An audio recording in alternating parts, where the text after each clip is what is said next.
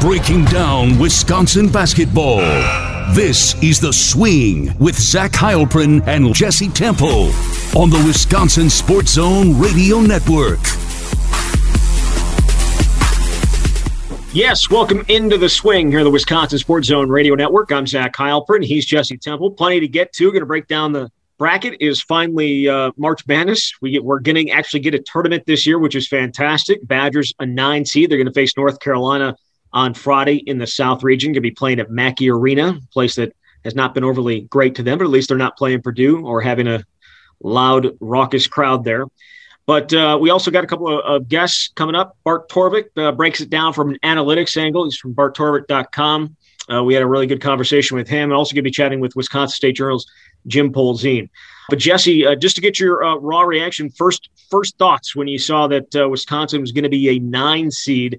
A lot of people had them projected as a 7. Some had them as an 8.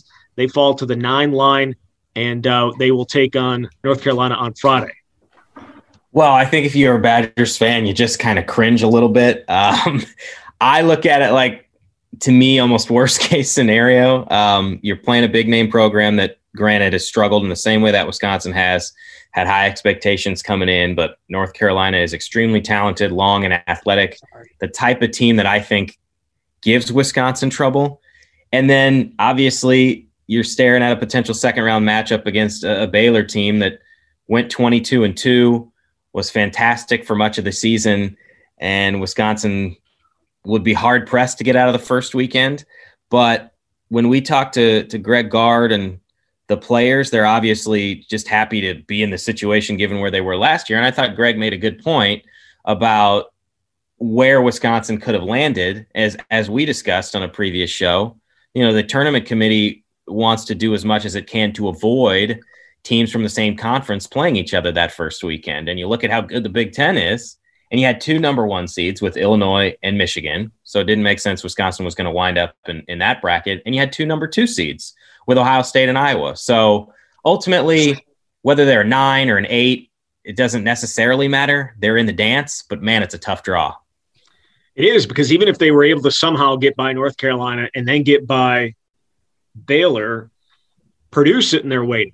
You know what I mean? A team that they already lost to, Purdue sitting there waiting, and then the 2 seed there is quite good as well. I mean, it's a really tough run if they were to even if they were playing well, like even if they had not lost 6 of their last 8 games, this would not be an easy run through.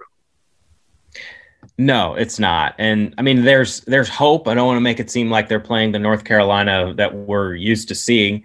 They are not very good at shooting threes, North Carolina. They're not very good at free throws, and they turn the ball over a lot. And that plays right into Wisconsin's hands, because Wisconsin wants to play a low possession game, one of the best in the country at not turning the ball over. But the concern that's been a concern all season is what happens if Wisconsin goes 6 minutes without a field goal and North Carolina gets on a run. Are the Badgers going to be able to claw their way back into it? I mean, we'll have to see how it plays out Friday. But at the very least, it's just exciting to have this tournament back, and everyone's got a chance. Yeah, no, you're right about that. It's who cares who they're playing? At least we get to watch March Madness basketball. And it's going to be a weird one, obviously, playing at Mackey Arena, where they're 4-42 all time, I believe. Wisconsin is, including a loss earlier this year. When I said 2 seeds pretty good, I meant Ohio State. Ohio State's the 2 seed. So say it went chalk for Wisconsin, and they have to play Baylor, Purdue, Ohio State just to get to the Final Four. Now, if I was Baylor, who is allegedly the number 2 overall seed, and I had that bracket where I'd have to run through potentially 3 Big Ten teams to get to the Final Four, I'd be a little upset too. I'm not even sweating the path that any team has to take, because if you want to make it to the Final Four, you got to win 4 games and you got to beat some very quality opponents. Yeah, it's a difficult bracket. There's no doubt about it. We saw Ohio State make a run in the Big Ten tournament, obviously, beat Michigan, had that great overtime game against Illinois, but you're not getting to the Final Four unless you're beating some good teams. So you got to go prove yourself, whether you're a 1 seed or a 9 seed. Yeah, no doubt. No doubt. Wisconsin will obviously have to do that on Friday. You know, you mentioned the biggest concern, them going on another drought of 6 minutes. And we talked about this with with Bart and Jim is the idea that the rebounding. No one rebounds at a higher percentage in the country than offensive rebounds, better than North Carolina. And what we saw in the second half against Iowa, what we've seen in large portions of this season, Wisconsin's inability to clean up the defensive glass has cost them wins. And I think it's fair to say that they lost the Iowa game, not just because they couldn't shoot for 9/20 of the game, but because they couldn't keep Iowa off the offensive boards. And, you go back to the second Michigan game was the same way, with not being able to keep Hunter Dickinson off the offensive boards. It's just, for whatever reason, they haven't been able to do it. And North Carolina, who misses a lot of shots, so maybe they have a lot more opportunities to get offensive rebounds, but they're number one in the country. Right. That will be one of, if not the prevailing storyline going into that game on Friday night. Wisconsin has actually been out-rebounded on the season, which is very rare, almost by 2 a game. And even in the Big Ten tournament, you look at the Penn State game, Penn State out-rebounded Wisconsin significantly. It was 34-25. And as you mentioned, in the Iowa game, the Hawkeyes out-rebounded Wisconsin by 2 in that one. North Carolina, as you said, number one in the country in offensive rebound percentage, and they're also number one in offensive rebounds per game, which probably makes sense, about 15.9. There's only 3 teams in the country that have at least 14. So they're very long. They've got some talented players who are like 6'8 plus. And as we saw, Wisconsin just seems to struggle with that. You mentioned the second Michigan game against Hunter Dickinson. That's exactly what came to mind. Dickinson, who granted is going to be an NBA player and is outstanding even as a freshman, just took over that game, just ripping balls away from Wisconsin's big men. So that's why it's going to be imperative for Wisconsin's guards to crash and just make boxing out a priority, even more so than any other game. But it's a tough ask to do this against North Carolina team that has thrived in that particular area. They have, and Wisconsin has certainly had its issues, but for 31 minutes, they were better than Iowa. Yes. Right. And so that, despite Wisconsin's struggles, despite everything that's happened this year, it leaves just open a little glimmer of hope, right? That something can click here in the final. This is it. I was about to say the final few games here. This is it. You got one more game to figure this out to get on track. I'm not overly confident that's going to happen, that they can put 40 minutes together when they haven't been able to do it pretty much the entire year. But we saw a glimmer of hope, I think, in the Big Ten tournament, both, in getting the big lead on Penn State and then also getting the lead on Iowa, and just obviously not being able to finish either game the way that they probably wanted to. But it's there, just that glimmer. Yeah, I know. Or is it not? Or is it not? Do you not have that little glimmer? No, it's always going to be there, especially for a power conference team that consistently plays some of the top programs in the country. Look, the story of this season is that Wisconsin is an above average team. Obviously, they're in the NCAA tournament that beats the teams, for the most part, it's supposed to beat, and doesn't beat any of the teams that it's not supposed to beat. But they've been close. So it's not like we're talking about Wisconsin is 20 points away from the Iowas of the world, right? They've played better basketball here down the stretch. So that is where there's a glimmer of hope. On the other hand, there's the overall body of work to me suggests that Wisconsin just can't quite get there, can't quite get over the hump. And you talk about the Big Ten tournament games, and Wisconsin had an 18-point lead on Penn State, got whittled down to 1. I think even though Wisconsin won, that's kind of hard to ignore. And for me, yeah, they were better than Iowa for the first 31 minutes. Unfortunately, it's a 40-minute game, and they went 0 for 8 from the field during a stretch, the critical stretch, and they did hit some free throws to keep them in that thing. But Trice makes a 3 with 9:21 left, gives Wisconsin a 2-point lead. It's 48-46, and then it's just miss after turnover. Potter gets blocked. There's a shot clock violation. Trevor Anderson misses a free throw lane jumper. Then he misses a layup that's blocked. Lean Ford has a couple turnovers. Trice misses a 3, and Potter misses. It's that kind of thing that just seems to build and build repeatedly that makes me wonder whether Wisconsin can legitimately get out of the first weekend. I thought the turnovers were probably the most confusing thing down the stretch for them, right? The one that sticks out is coming out of a timeout, and the clock's running down, and Trice tries a pass across the court, right? Yep. Like and it gets picked off predictably because it was a horrible pass. And Greg Gard's standing on the sideline. You could see his arms go up like this. Like, what are you, what, why? You know, like, why would you do that? And that is not something you expect from a senior guard. And yet he did. There were just so many confusing and compounding plays. And I thought, you know, the way Dimitri started that second half where he was hunting his shot, I thought that was going to continue the rest of the game. And for whatever reason, it didn't. He didn't keep hunting. Yeah, and you're exactly right. In the situation, Wisconsin was trailing 58-54, and there was a little over a minute left, and he threw that cross-court pass, which just didn't make all that much sense, and it was picked off. And Dimitri took the blame afterward, which is what a senior leader does. And Greg was asked about that on Sunday night when he was discussing the NCAA tournament pairing, and he obviously heard that, but said there's a lot of other different factors that go into a game, which is what any coach will say. It was surprising. There's no question about it. And those are the types of mistakes that you obviously can't make in the tournament. But my mindset on this team has shifted significantly over the last handful of weeks, the more I've watched them. But it doesn't mean that they can't do this and do something special. I don't think a few years ago, a lot of people gave them a chance in that matchup against 1 seed Villanova. So it's just a recent example that shows what a team can do. It's just the more you watch them, the less you think that it's actually going to happen, you know? Right. And yet they have until the final buzzer at Mackey Arena on Friday to figure it out, right? Like that's got to figure it out before then.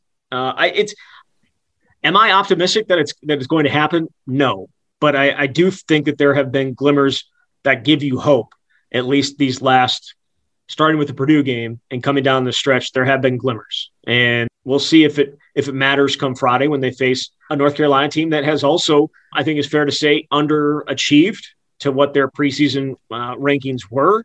And you know, it's a battle of two disappointing teams at this point. Right now, they've certainly underachieved in everyone's mind. Wisconsin has, clearly, right? Oh, 100%. I mean, okay. They're 17-12. Yeah, I mean, they're in the NCAA tournament. They don't have the seed they want. But yeah, right. if you thought they were a top 10 team coming into the season, which is what they were, and I know at the outset I was talking about, well, this team has a chance to potentially play near the level of the best team we ever saw, the 2014-15 team, and it became pretty evident pretty early that wasn't going to be the case. So certainly they've underachieved. Right. Okay. So we take that. What has to happen for this to be viewed as I don't want to say worthwhile season, but a season in which, not special, I don't even know what the word is, but what has to happen in the tournament for you to feel good about this season? Because right now, no one feels good about it. The player, I mean, Michael Potter said it as much a couple of weeks ago. This has not played out the way that we wanted it to. I'm not going to lie, is what he said. And it hasn't. But what has to happen? What exactly would constitute a successful season in the tournament? Where do they have to get to? How far do they have to get to?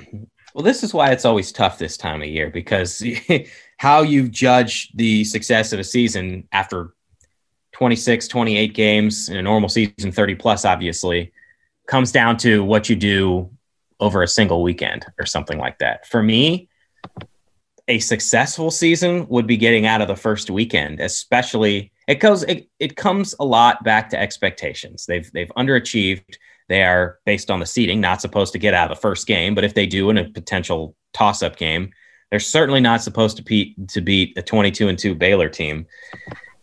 So that, I think, if they get out of the first weekend, make it to the Sweet 16, give the fans some excitement, an additional week to dream, that is a successful season. On the other hand, if you're a top 10 team and you get to the Sweet 16, even that is considered a little bit underwhelming. But I think based on the way they've played this year, if they can just finally beat a top tier team, I think some people would view that as a success. It's just a hard thing to quantify, right? Because some teams, if they make the NCAA tournament, that's considered a success, and the coach gets a new contract. Yes, but just the way that, I mean, the expectations that we're at the beginning of the season, where they are right now, make it difficult, I think, probably even if they make it to the Sweet 16 to be considered a successful season. But I think from a fan's point of view, right? From my point of view, the way this season has played out, the way that things have gone for them, you know, not having Lauren Bowman, not having Ben Carlson, guys that would have helped out in certain situations. I'm not making excuses for them whatsoever. I'm just saying I'm adding it in to go along with the restrictions that have been in place for COVID.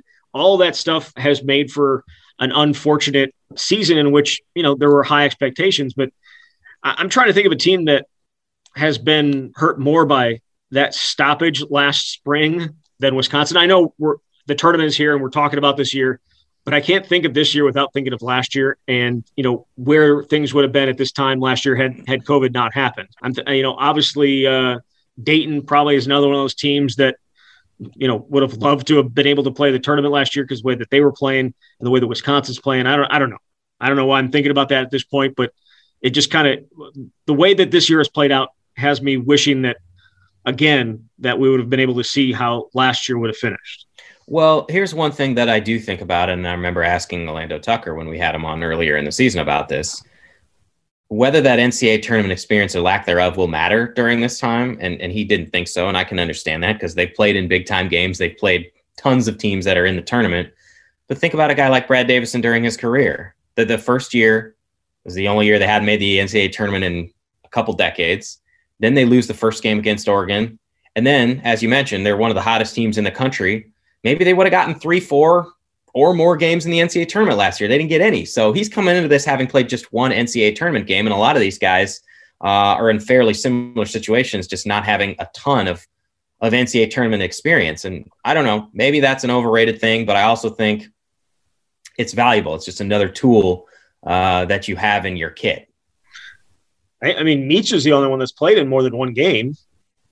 It's crazy. In the NCAA tournament, right? Because he played, that the Nigel and Bronson, and he played that year, and Aleem Ford redshirted that year. So, those are the oldest guys on the team. And yeah, Brad, it's possible Brad Davison, despite all the success that they've had during his time, will go and not have won a single NCAA tournament in his career. Now, we'll see if he comes back. I think that there's a good chance that he does, at least in my opinion.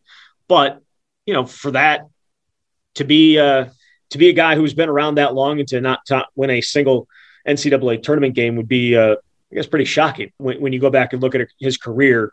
And it'd be the same way for Nate Reavers and the other guys that have only played.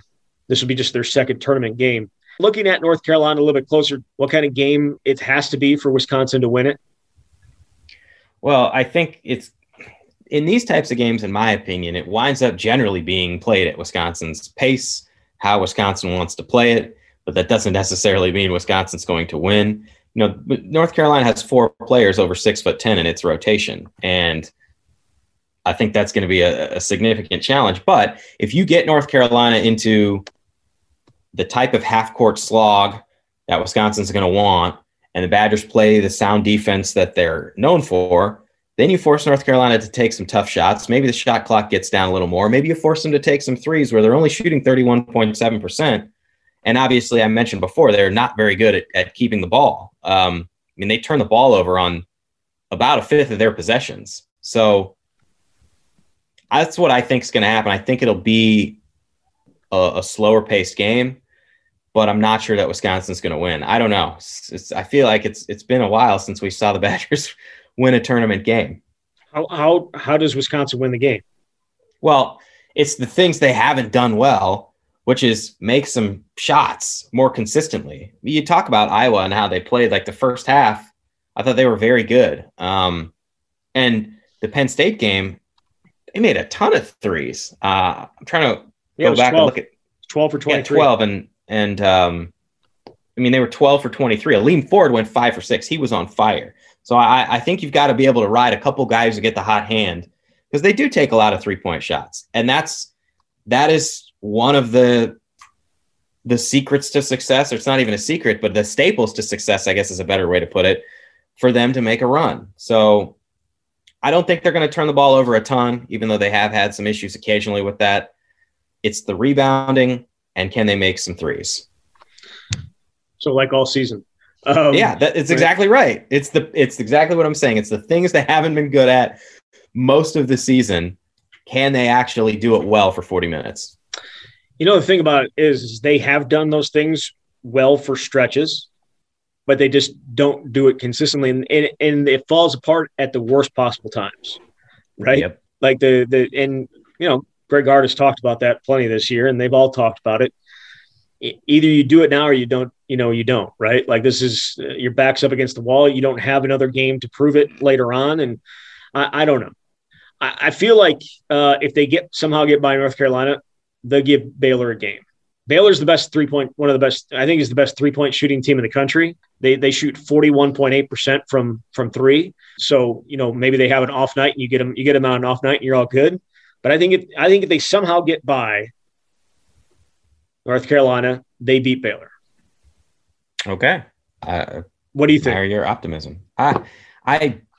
I certainly think it'll be a close game against Baylor if they do have that opportunity. It's not like, for the most part, we've seen Wisconsin get blown out sometimes, but against these top tier teams. I mean, they have it.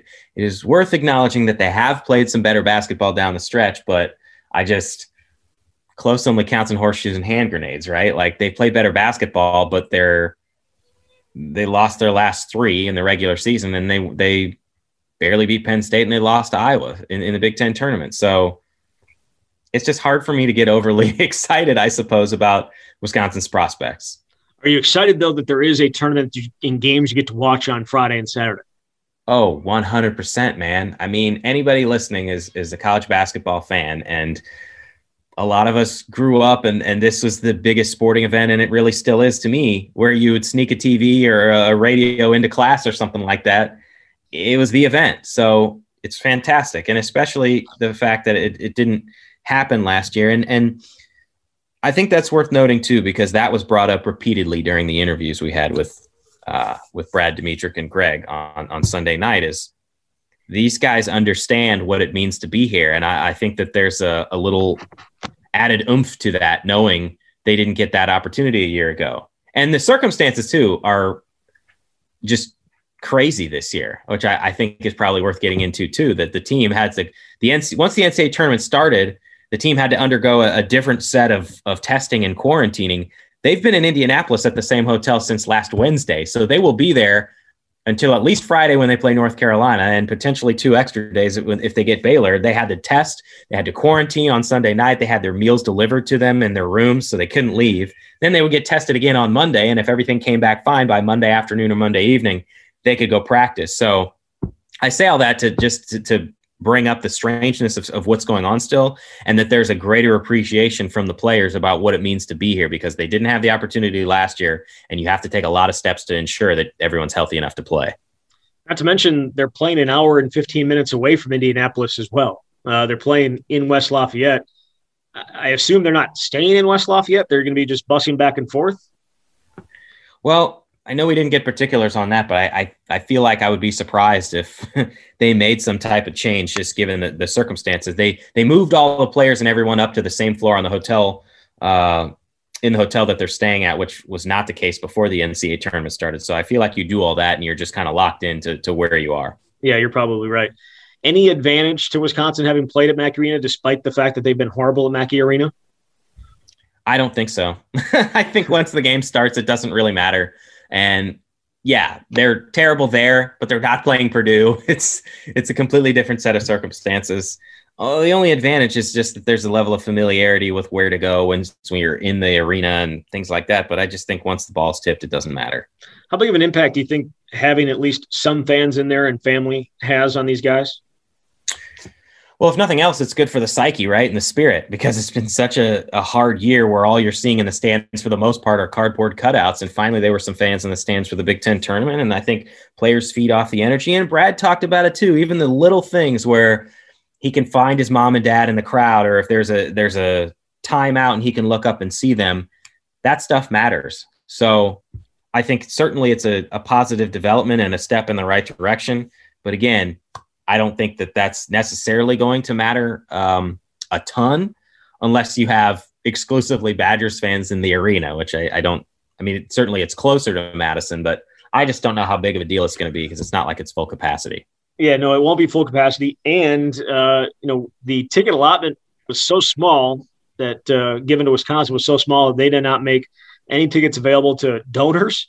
to season ticket holders or the general public. So I feel like it's going to essentially just be family members there in terms of getting the tickets that went to UW. Now, the NCAA obviously is selling tickets as well. You would think that there's going to be a healthy portion of Big Ten fans in these arenas, though, right? Because of it being in that footprint. Michigan. I mean, who else is playing at Mackey Arena? I think it's 5 Big Ten teams. Yeah. So I feel like there's going to be a healthy portion of Big Ten fans. And you would think, I'm not saying guarantee, but you would think in many situations, they'd be rooting for other Big Ten teams. Not all the time. Possible. Not all the time, but like some of those, it may not be a huge contingent of Wisconsin fans, but potentially, a nice size contingent of Big Ten fans could maybe give a little bit of a home court advantage to those teams. I think it's possible. The first one is the play-in game in the first 4. So Michigan State is playing UCLA at Mackey, a crazy 11-seed matchup. Ohio State's playing at Mackey. We mentioned, obviously, Wisconsin and North Carolina are playing there. Michigan's playing there. So, yeah, I mean, I think they probably want to support each other. But I just, again, I don't know necessarily how big of a deal it's going to be when the game starts. Yeah, no, and the fact that they're probably not going to be in the same session. So, right? Like, so that, yeah. So either way, we'll see. Let's get to our interviews. We'll start out with Bart Torvik. Had a great conversation with him, taking a look at the tournament and Wisconsin from an analytical point of view.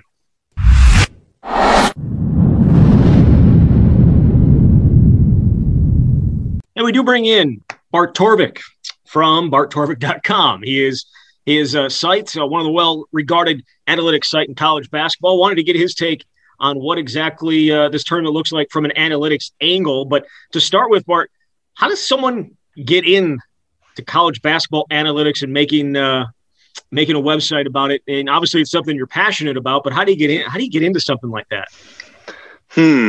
Well, I guess you just have to be a little bit nutty. I guess I've described it as kind of a mania, like I'm just a huge fan. And I guess I've sort of always been more of a numbers oriented fan, and I like the stats, so I just kind of got into it, got really interested in it and learned a lot about it. And so, there's not a huge barrier to entry.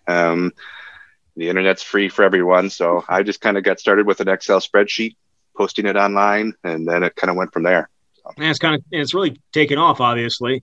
Yep. Do you add stuff to it on a yearly basis, or how does and the numbers themselves? Where do those numbers come from? So the basic numbers come from mostly just from the box scores. There's some stuff from play that I parse out, like dunks and things of that nature.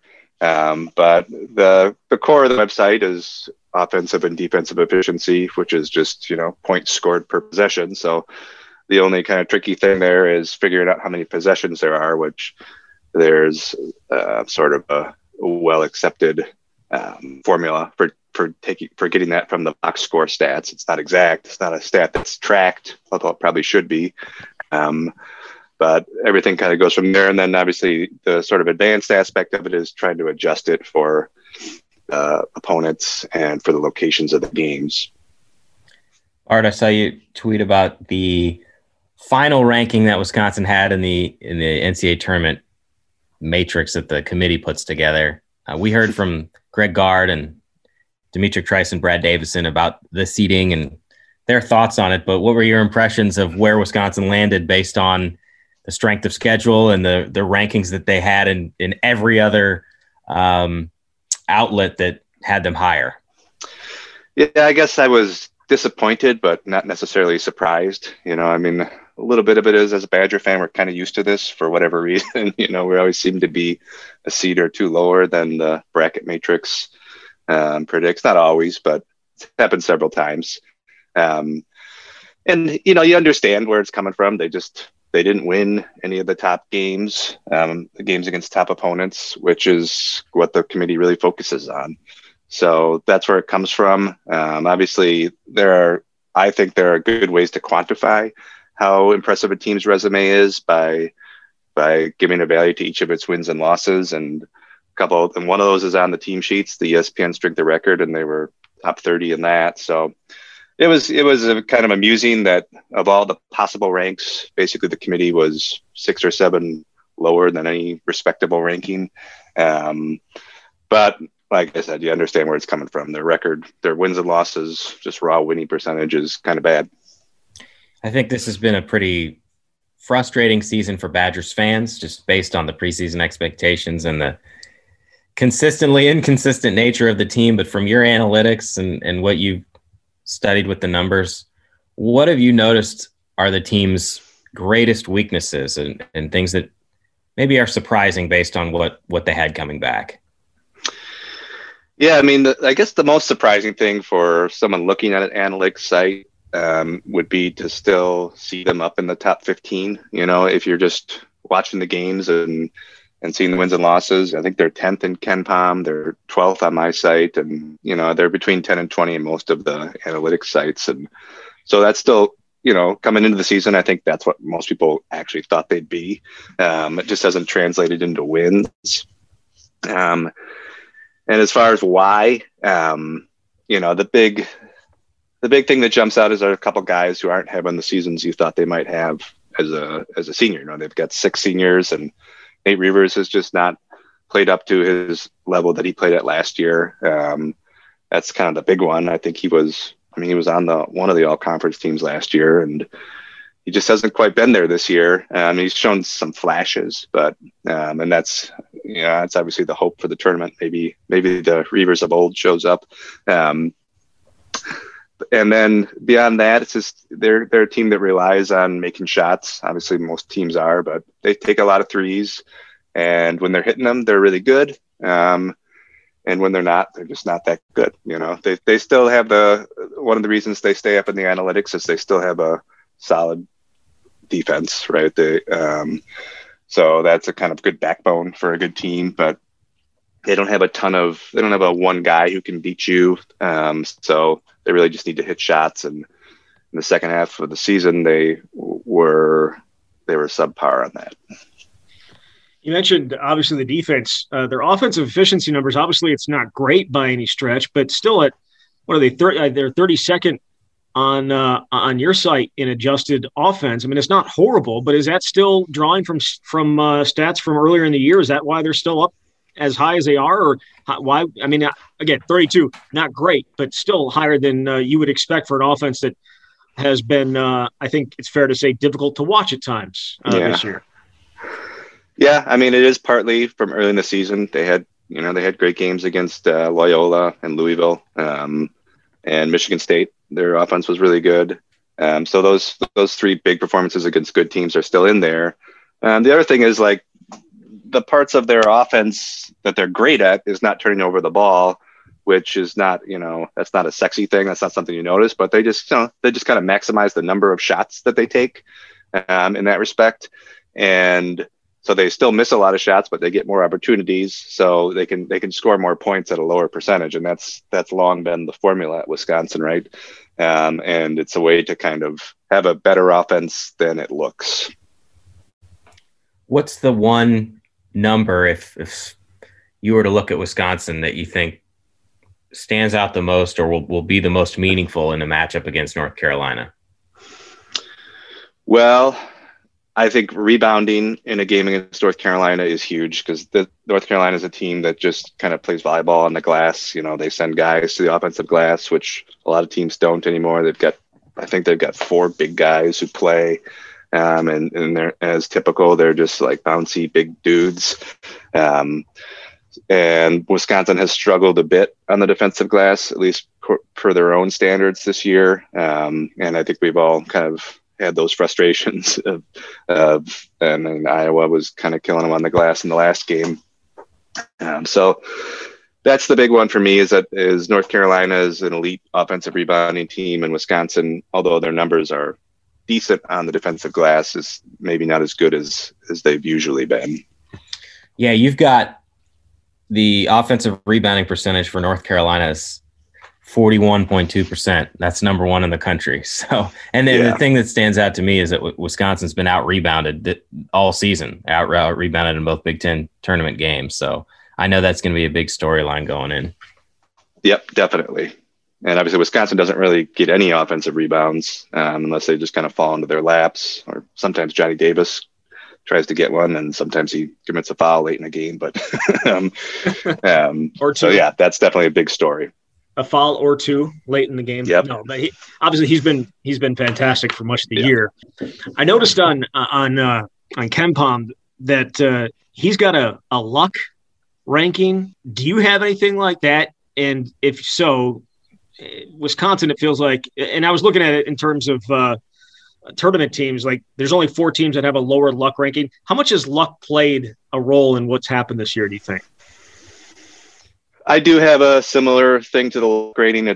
I don't list it all like in one table, but on the team pages, there's under the fun stuff sort of call out there. Funalytics, right? Yep. There's a stack called FUN, FUN, which is short for Factors Unexplained by Numbers. And the Badgers are 274th in that. So similar to KenPom. And on my side, it's pretty simple stats, basically like, what would you expect this team's winning percentage to be, and what is actually their winning percentage? So there's this delta there, and that's the factor that my model doesn't explain.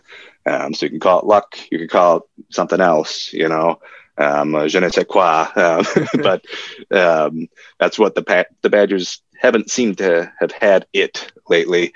So how much has luck played a role? I would say it's been a factor. Like if you run this season back, do we really think they go 0-9 or whatever against the top 6 teams of the Big Ten? I don't think so. I mean, I think that's an unusual sort of outlier event. They probably usually win 2 of those games. If you simulated the season over using a computer, you would usually get, I would guess, 1 or 2 wins almost every time. So that's unlucky. And what exactly has caused that? I don't know. When you watch the games, people are resistant to this line of thinking because they kind of think of things that, well, it happened and it happened for a reason. And that's true, but happening 9 times in a row is kind of unusual. Wisconsin's such a fascinating case this year in general. Just you look at their record and it's 17-12. And I don't know if people necessarily know what to make of them, because you've got them in your T rank, you've got them 12th, and no other team with 12 plus losses is in the top 34. Is that primarily based on, the strength of schedule? I mean, I think they played 11 top 25 teams, which is a school record. Yes, that's basically the strength of schedule. And it's obviously a weird year because there was far fewer non-conference games. And the Big Ten overall did really well in the non-conference games it did play. So if you look at strength of schedule, the Big Ten just dominates it. Like every team in the Big Ten is at the top of any respectable strength of schedule rating. And, I think it's fair to question how real that is, because we just don't have as much data as usual. So it could be overall that the Big Ten was kind of lucky in the non-conference, and so those things are kind of inflated. But a model like mine, it does what it can with what it's got, and those are the games it has. And if you're continually losing relatively close games to top 10 teams, half of them on the road, it's not going to dock you much for that. And then there's the weird thing about the Badgers' resume is that, even in the NCAA system with the quad 1 wins and stuff, they have a bunch of those. They're just not like named programs, like winning at Rutgers and beating Maryland and beating Penn State on a neutral court and crushing Loyola. Those, according to a computer system, are really good wins, but, an average college basketball fan still doesn't get that worked up about a win at Rutgers. Bart, you mentioned earlier that you're a Badgers fan. For people listening who may not know, what's your history with Wisconsin? It seems fairly unique that, you run this analytics site, and of all the programs you're most passionate about, it's Wisconsin. Yeah. So I grew up in Madison, and I went to Madison for college. So I lived there for the first 23 years of my life or so. Grew up a Badger fan in the lean times. So I was a hockey player as a kid. So I was a big Badger hockey fan. So there was at least one program that was winning at the time, winning national championships. But so I've lived through the lean years, and I was in college when Dick Bennett came, and the resurgence sort of started. And I really loved those teams. And one reason I think that it kind of primes you to be into analytics is that starting with Dick Bennett and same thing with Bo Ryan, the Badgers played at a slow pace. So they would often be characterized as poor offensive teams when that wasn't necessarily the case. It was the case with Dick Bennett teams a lot of times, but and their defense was kind of overrated because they play fewer possessions, and so the games are just lower scoring. And you would start to learn this. And I remember Bo Ryan talking about points per possession before I'd ever really heard about it. So I think Badger fans in general are keen on these kind of analytics that slice the game up a little more carefully.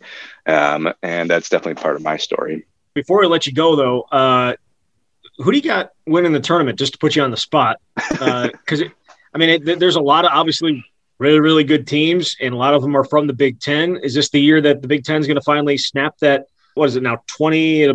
It's been 21 years since they won a national championship. Is this the year that it ends? Probably not, but it could. Gonzaga is really good, and if you're just picking one team, it's got to be Gonzaga at this point. I think my numbers have them about 33% chance to win the title. But I have all year really liked Illinois. Just watching them, they've just got such a variety of ways to score. So many good players, young players, experienced players. You get a player like Ayo to come back for his junior year is pretty unusual. And even Coburn, is a guy who 10 years ago would certainly be in the NBA, right?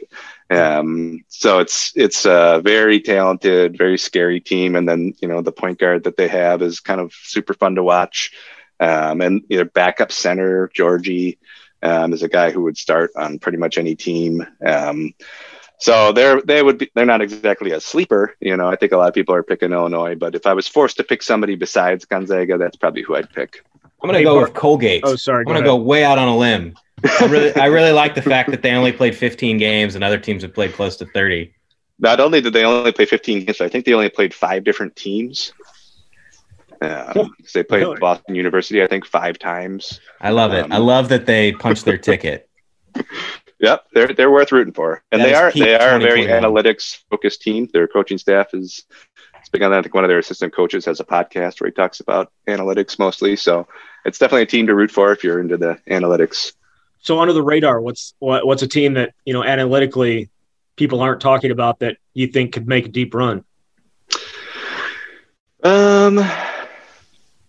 Well, one that jumps out is San Diego State. This is another example of a team that is playing in the Mountain West in a weird year where there's not a lot of cross-pollination. We're not sure how good they are, but they could be really good. The Mountain West was strong this year, it seemed. And we know San Diego State was really good last year. They probably would have been the number 5 overall seed or so. And they were kind of surprisingly good this year. So it seems like they've got something going, and they're another interesting team maybe for Big Ten teams to follow, fans to follow, because their coach is definitely going to be a finalist for the Gopher job if that opens up. Because I believe Dutcher, I think he's a Minnesota grad, their coach. So that's a team I'm following with interest. That's kind of off the radar a little bit.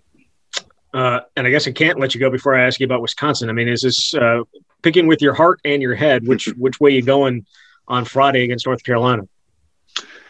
Well, on Friday, I'm cautiously optimistic. Let's put it that way. It should be a good game.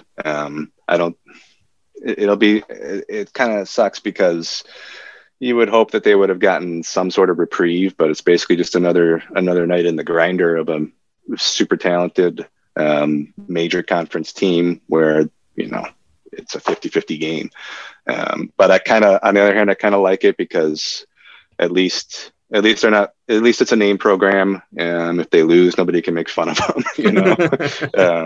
and then it would be a lot of fun to get a shot at Baylor.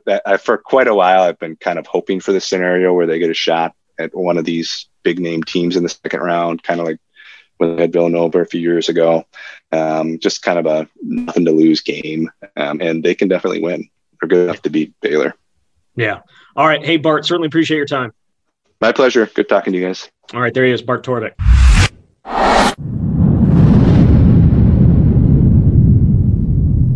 And we do bring in the Wisconsin State Journal's Jim Polzin here on the Swing. Jim, thanks for jumping on. I know you were in Indianapolis this past weekend for the Big Ten tournament, going to be down in Indianapolis / West Lafayette for the NCAA tournament. What's it been like? It feels, just watching on TV, it feels a little weird. Yeah, it's definitely weird. They had us on the baseline at Lucas Oil, and you're pretty far away from the action. I mean, you can hear one side, one bench, you can hear stuff from there, but not great. And it's just kind of a weird setup. There's not, obviously the fan numbers are way down. It's such a big building that it just didn't seem like there was a great atmosphere, except when, Illinois fans, there were a lot of Illinois fans, and they, it was loud then. And Indiana fans were mostly just screaming at Archie Miller, who just got fired. So that was something. It's different than being at the Kohl Center all year and having nobody around, but it's still not the same. And it's just kind of a sad way to cover events these days.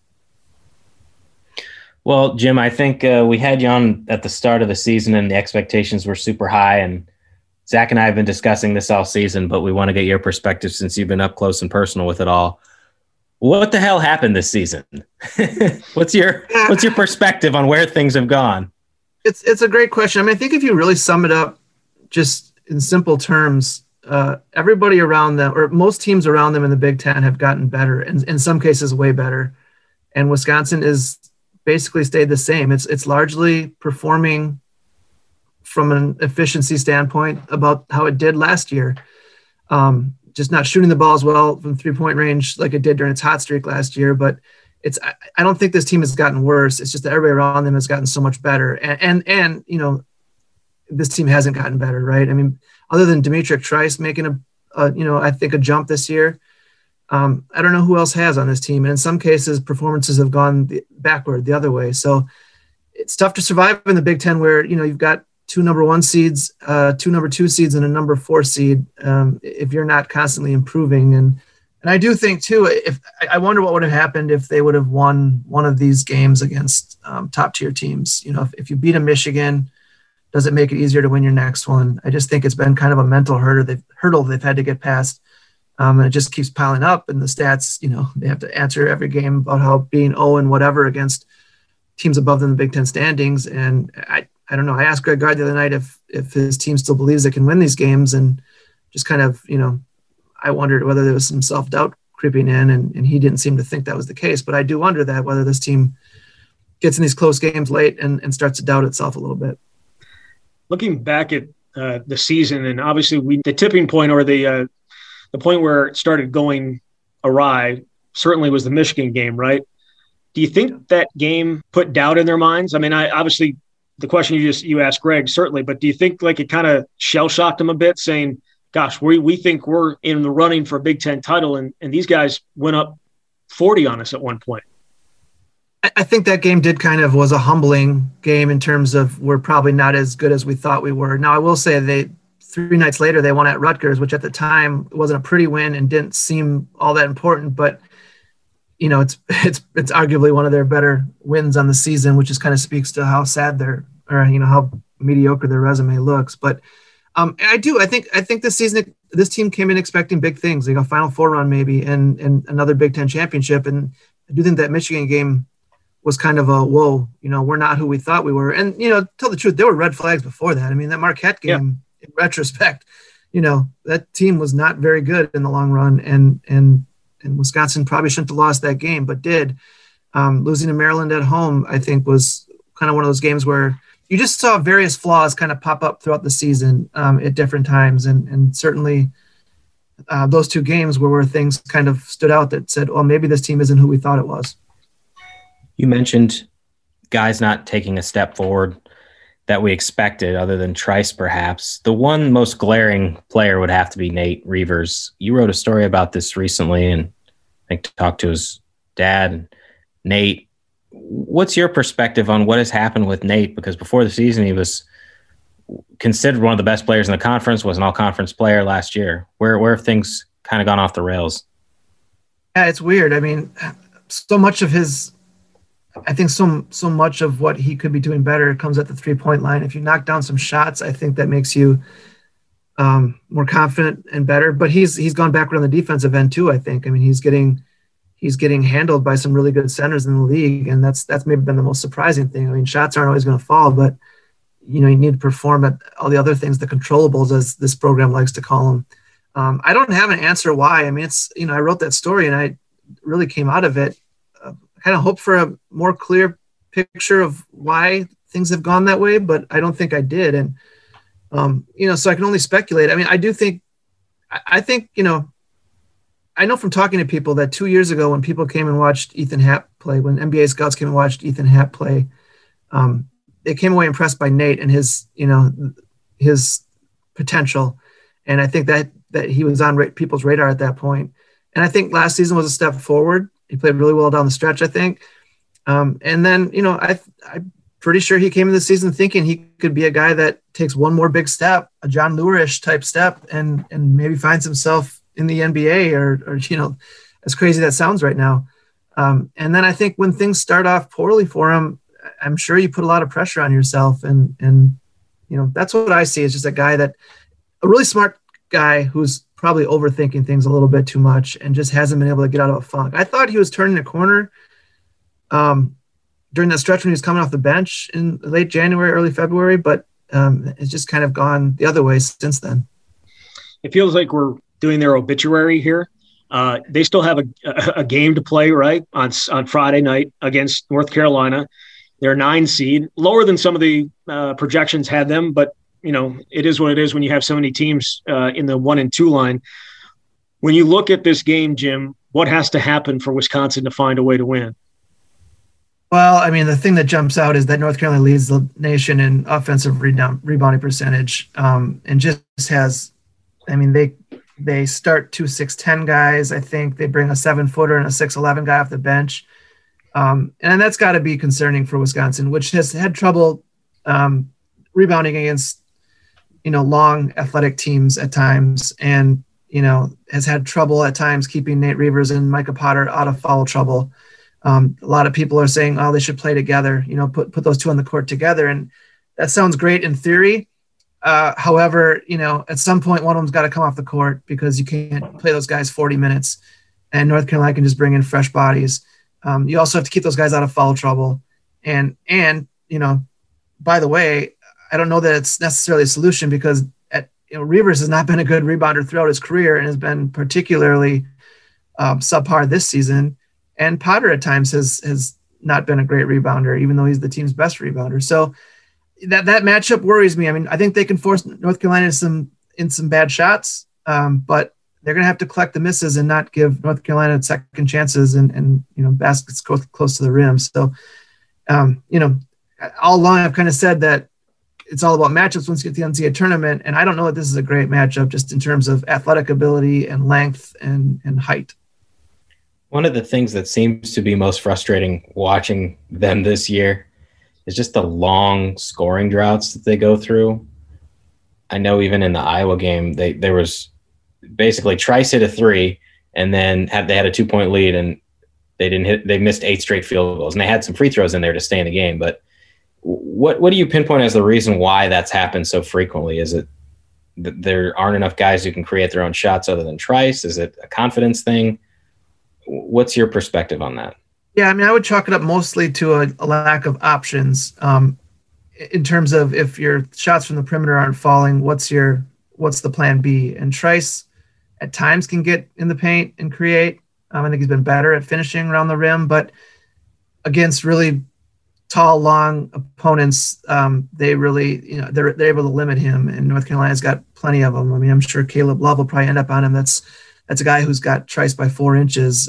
So it's going to force him to take some shots that, aren't necessarily great shots.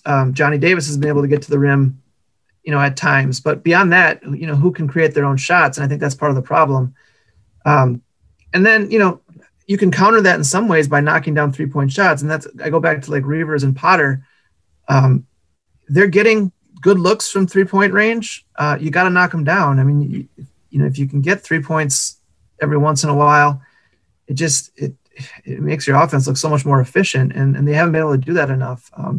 Davidson's been shooting well from 3-point range, but has been, pretty awful from 2-point range. So it's a lot of things, Jesse. I mean, it's hard to pinpoint one thing. The other night, turnovers. I mean, this has been one of the best teams in terms of turnover percentage, and they committed some really awful ones the other night at key times and didn't even give themselves a chance to get outshot. So it's been a little bit of everything. And I guess, my takeaway is I don't know what their identity is at this point. I don't know what their offensive identity is. If Trice is not going, they really have a hard time scoring. Even when he is going at times, there's not always an obvious second option. So going into this tournament, obviously the season itself has been a disappointment. They've underachieved based on what was expected of them before the season. And maybe the expectations were too great. Maybe we put a little bit too much on that 8-game run. Either way, what has to happen in the tournament for you to consider this to be a successful season? That's a good question. I mean, they definitely need to win a game. I think if you go one and done, that just adds to the narrative of this disappointing season. I think if you can beat North Carolina and play well against Baylor, I mean, don't lose by 20, 25 points. It's I think what people really need to realize is that it's not easy to get to the NCAA tournament. It's not as easy as people make it seem to get to the NCAA tournament. And I know Wisconsin has this long streak, and people are, focusing on that. But you look at Purdue, they've missed the tournament 2 times under Matt Painter in the last 7 or 8 years and would have missed it last year. So Michigan has missed the tournament at time. This North Carolina team would have missed the tournament last year. So it's not, it happens, and you can't judge a program based on one bad year. I think the difference here is that coming off last season, you expected the trend to just continue going upward, and this to be a second weekend team. It's hard for me to picture that happening. It's really 2 opponents that I don't think are great matchups for Wisconsin. So even if you get past the first one, you got another really good team waiting for you. And it's hard for me to picture a Sweet 16 run. I thought when I saw the draw was that there couldn't be a worse little quarter of the bracket for Wisconsin to be in. I don't know if there's great matchups anywhere around, but what was your thought process when you saw the reveal of the draw for Wisconsin? Yeah, I thought that too. I mean, really, once I kind of figured they were going to be an 8 or 9, then it was limited to 2 options, Gonzaga and Baylor. And I do think Baylor is probably the better option of those 2, just because they have not, they're not the same team at this point that they were before the COVID pause. So I feel like they're beatable more so than Gonzaga, but I still don't think it's a great matchup. I mean, I think it's this team is 0-9 against really good teams this year, and I don't think I don't see that changing. I think it was going to be a tough draw, whether they were an 8 or a 9 or maybe even a 7. And this goes back a couple of weeks now. I've been saying this, that they've kind of played themselves into this spot. If you win just 1 or 2 of those games, even if you beat Iowa, on Friday night at the Big Ten tournament, you maybe play yourselves into the conversation for a 7 seed. And I think there's a cutoff between top 7 or 8 teams in the country and the next tier. And I thought if they can just rally down the stretch a little bit, maybe get to a 6 seed, they got a chance for the second weekend. But man, they've just played themselves into a really bad spot by not winning enough, by not getting enough signature wins this season. You subscribe to the idea that they're just right there. I guess be subscribing to Greg Gard's theory that they're right there. It just 1 or 2 plays right there, and they would be over the hump. Or is it something bigger than that? Well, I do think they played better. I agree with him. I thought, if you go back to the last 2 minutes of the Illinois game, and then I thought they played well at Purdue. I didn't think there was any shame in losing that game. It's frustrating because you could have won it probably, and then you let it slip away. I'm sure it's frustrating for them. At Iowa was kind of the same way. I thought they played better against Iowa that time than they did the first time around. So I saw some trending upward. There's still bad moments though, like the Penn State game, like not finishing off what should have been an easy win there was concerning. And the last 9 minutes against Iowa was concerning. So it's, there's enough in there to give you hope, I think, if you're a Wisconsin fan, because you do see it in small spurts. But, when's the last time they played a good 40-minute game? And you look at their resume, and it just, like I said before, it's just kind of, it's mediocre. They beat, Louisville by a lot of points, but that was a team coming off a COVID pause and without its best player, and the team that didn't even make the NCAA tournament. So there's not much meat to Wisconsin's resume, and they kind of are what they are. And it would be surprising to me if they somehow become something that they haven't been the entire year. Man, am I a negative, by the way, huh? No, you should hear me over the last 3 weeks, Jim. I feel like I've completely given up on this team. I'm usually an optimist, but having to watch every game this year has been a challenge. Hey, it certainly has been a challenge. So obviously you don't see a Sweet 16 run. Are you going to be staying in West Lafayette more than one night? Are you going to be getting a second game, or are you looking at them losing to Carolina too? I feel like it's just a really tough matchup. I think it'll be a close game, but I just, for me, it's, if you tell me that Nate Reavers and Micah Potter are going to stay out of foul trouble, I think they've got a chance. But if one of those guys gets in foul trouble, it puts a lot of pressure on the other guy. And, guys like Aleem Ford and Tyler Wall are going to have to hold their own on the rebounding, and Johnny Davis is going to have to do a good job of rebounding. I just think this game comes down to the, maintaining or limiting what North Carolina can do on the offensive glass. And of course, how well can Wisconsin shoot? I mean, if they shoot, in the 40% range from 3-point range, I think they have a chance. It's just, again, like, I'm not going to feel confident if they're up 5, with 6-7 minutes left in the game. We've seen that movie play out before where they don't finish strong. So until that final buzzer wins and final buzzer rings and they win the game, I can't say I have a lot of confidence. And if I have to draw a bracket out right now, I think I'm going to pick North Carolina.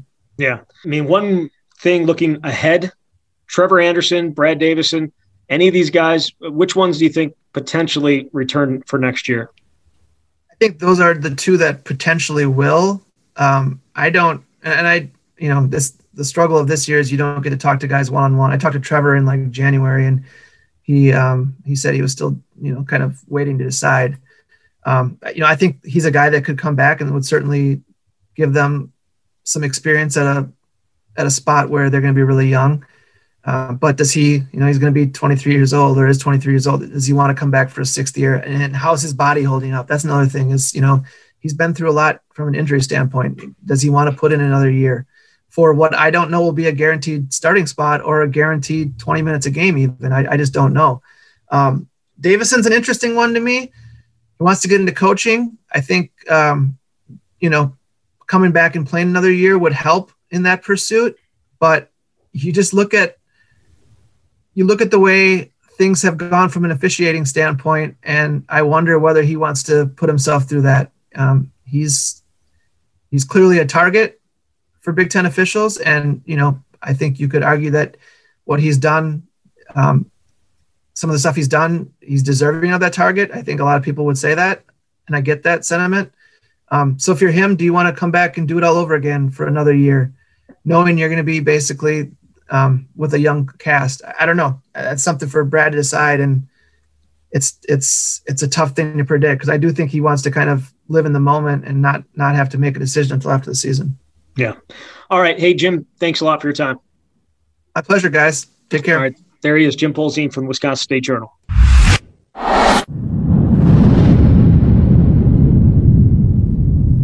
And that was Jim Polzin for the Wisconsin State Journal. And before him, Bart Torvik. Appreciate both of them jumping on. All right, Jesse, let's get into where we think things are going to play out in the bracket. We'll start with Wisconsin. Do they beat North Carolina?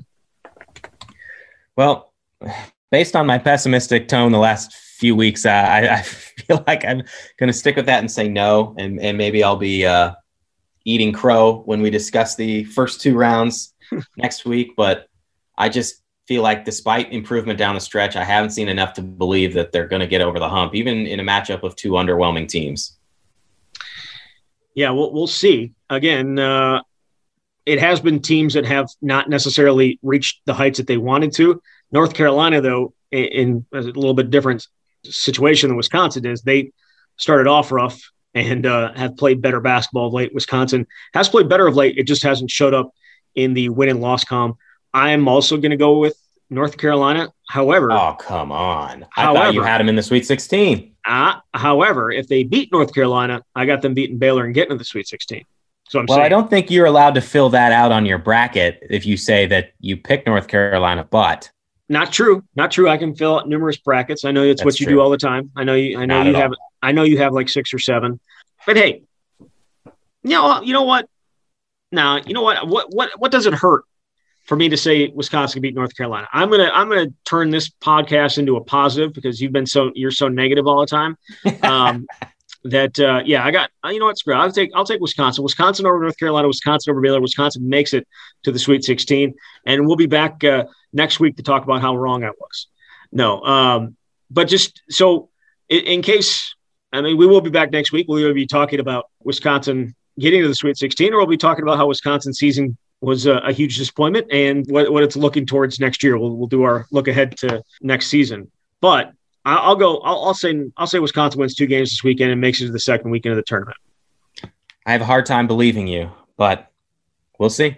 You have a hard time believing that it's actually going to happen? That it's actually going to happen and that you really believe it since you changed your mind after 5 seconds. I changed my mind because you pressured me, Jesse. You pressured me into that, and I'm okay with that, but it was some pressure. So, all right. So as I asked both Jim and Bart, is this the year of the Big Ten? I think kind of we've talked about it in previous shows. Is this the year the Big Ten snaps that 20-year streak of no national titles? Yes. I'll go out on a limb with that. Who gets it? Oh, man. I'll take – it really put me on the spot. I want to say Illinois or Michigan, which is the easiest thing to say since they're the 2 1 seeds. I guess I'll go Illinois. I think that is going to be – outside of Gonzaga, that's going to be the most popular pick. Yeah, I like their bracket. You know, Houston's the 2 seed. Nothing against Houston. Houston's 24-3, but I don't know. It just the way Illinois played down the stretch and the way that they were forced to, because of it was not their choice, but playing all those games in like 1 week. I remember the week that they played Wisconsin in Madison, and they did it without Io. That was impressive. They've been the most impressive Big Ten team of late. Ohio State, almost blowing a couple of big leads in the Big Ten tournament and had a little bit of a streak late, losing to some obviously really good teams. But I think that, to me, they're right now playing the second best of these guys. I'm worried about Michigan because Isaiah Livers, is he going to be able to play? It doesn't – I guess I'd be surprised at this point. His foot's in a boot, whether he's going to be able to go or not, and that's just a huge loss. I'm not sure it's something that they can overcome. In Iowa, I just don't trust them. I don't trust – I mean – they won a game for the first time without scoring 70 points all year when they beat Wisconsin, scoring 62. I don't trust them. I don't trust I don't trust Jordan Bohannon, and Luka Garza is Luka Garza, but I just don't trust him overall. Yeah. Illinois, I mean, just the guard big man combo with Cockburn and Dosunmu is outstanding. Dosunmu's averaging almost 21 points a game. And you mentioned Illinois playing Wisconsin. They beat Wisconsin without their best player. Yeah. Cockburn is such a load. And I also like Andre Cabello just from watching, the Big Ten Tournament Championship game, just his ability to control the game with his ball handling and his smart decision-making. He hit a critical jumper there in overtime. So they've got the pieces to do it. And look, it's been so long without a Big Ten champion. It just feels like this is the year because there are 9 Big Ten teams in the tournament. No other conference has more than 7. It was so top heavy where you've got 4 conference teams that are 1 or 2 seeds. So I'll be on board for the Big Ten. All right. Jesse, thank you very much. We'll be back next week, either talking about Wisconsin moving on or the end of the year, but we'll catch up next week. Thanks, Zach. You've been listening to The Swing here on the Wisconsin Sports Zone Radio Network.